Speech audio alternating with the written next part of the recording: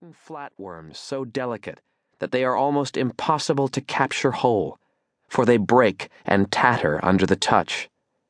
You must let them ooze and crawl of their own will onto a knife blade, and then lift them gently into your bottle of seawater. And perhaps that might be the way to write this book, to open the page and to let the stories crawl in by themselves. Chapter 1. Lee Chong's grocery, while not a model of neatness, was a miracle of supply. It was small and crowded, but within its single room a man could find everything he needed or wanted to live and to be happy. Clothes, food, both fresh and canned, liquor, tobacco, fishing equipment, machinery, boats, cordage, caps, pork chops. You could buy at Lee Chong's a pair of slippers, a silk kimono, a quarter pint of whiskey, and a cigar. You could work out combinations to fit almost any mood. The one commodity Lee Chong did not keep could be had across the lot, at Dora's. The grocery opened at dawn and did not close until the last wandering vagrant dime had been spent or retired for the night. Not that Lee Chong was avaricious. He wasn't, but if one wanted to spend money, he was available. Lee's position in the community surprised him as much as he could be surprised. Over the course of the years, everyone in Cannery Row owed him money. He never pressed his clients, but when the bill became too large, Lee cut off credit. Rather than walk into the town up the hill, the client usually paid, or tried to.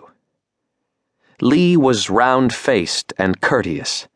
He spoke a stately English without ever using the letter R. When the Tong Wars were going on in California, it happened now and then that Lee found a price on his head.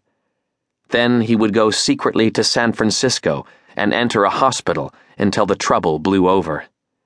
What he did with his money, no one ever knew. Perhaps he didn't get it.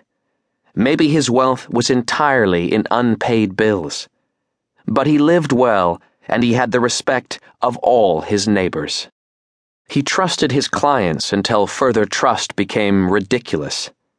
Sometimes he made business errors, but even these he turned to advantage in goodwill, if in no other way. It was that way with the Palace Flophouse and Grill.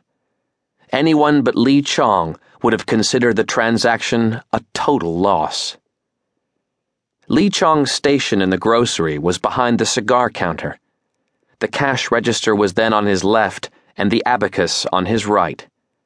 Inside the glass case were the brown cigars, the cigarettes, the Bull Durham, the Duke's Mixture, the Five Brothers, while behind him in racks on the wall were the pints, half-pints, and quarters of Old Green River, Old Townhouse, Old Colonel, and the favorite, Old Tennessee, a blended whiskey guaranteed 4 months old, very cheap, and known in the neighborhood as Old Tennis Shoes. Lee Chong did not stand between the whiskey and the customer without reason. Some very practical minds had on occasion tried to divert his attention to another part of the store. Cousins, nephews, sons, and daughters-in-law waited on the rest of the store, but Lee never left the cigar counter. The top of the glass was his desk. His fat, delicate hands rested on the glass, the fingers moving like small, restless sausages. A broad golden wedding ring on the middle finger of his left hand was his only jewelry, and with it he silently tapped on the rubber change mat from which the little rubber tits had long been worn.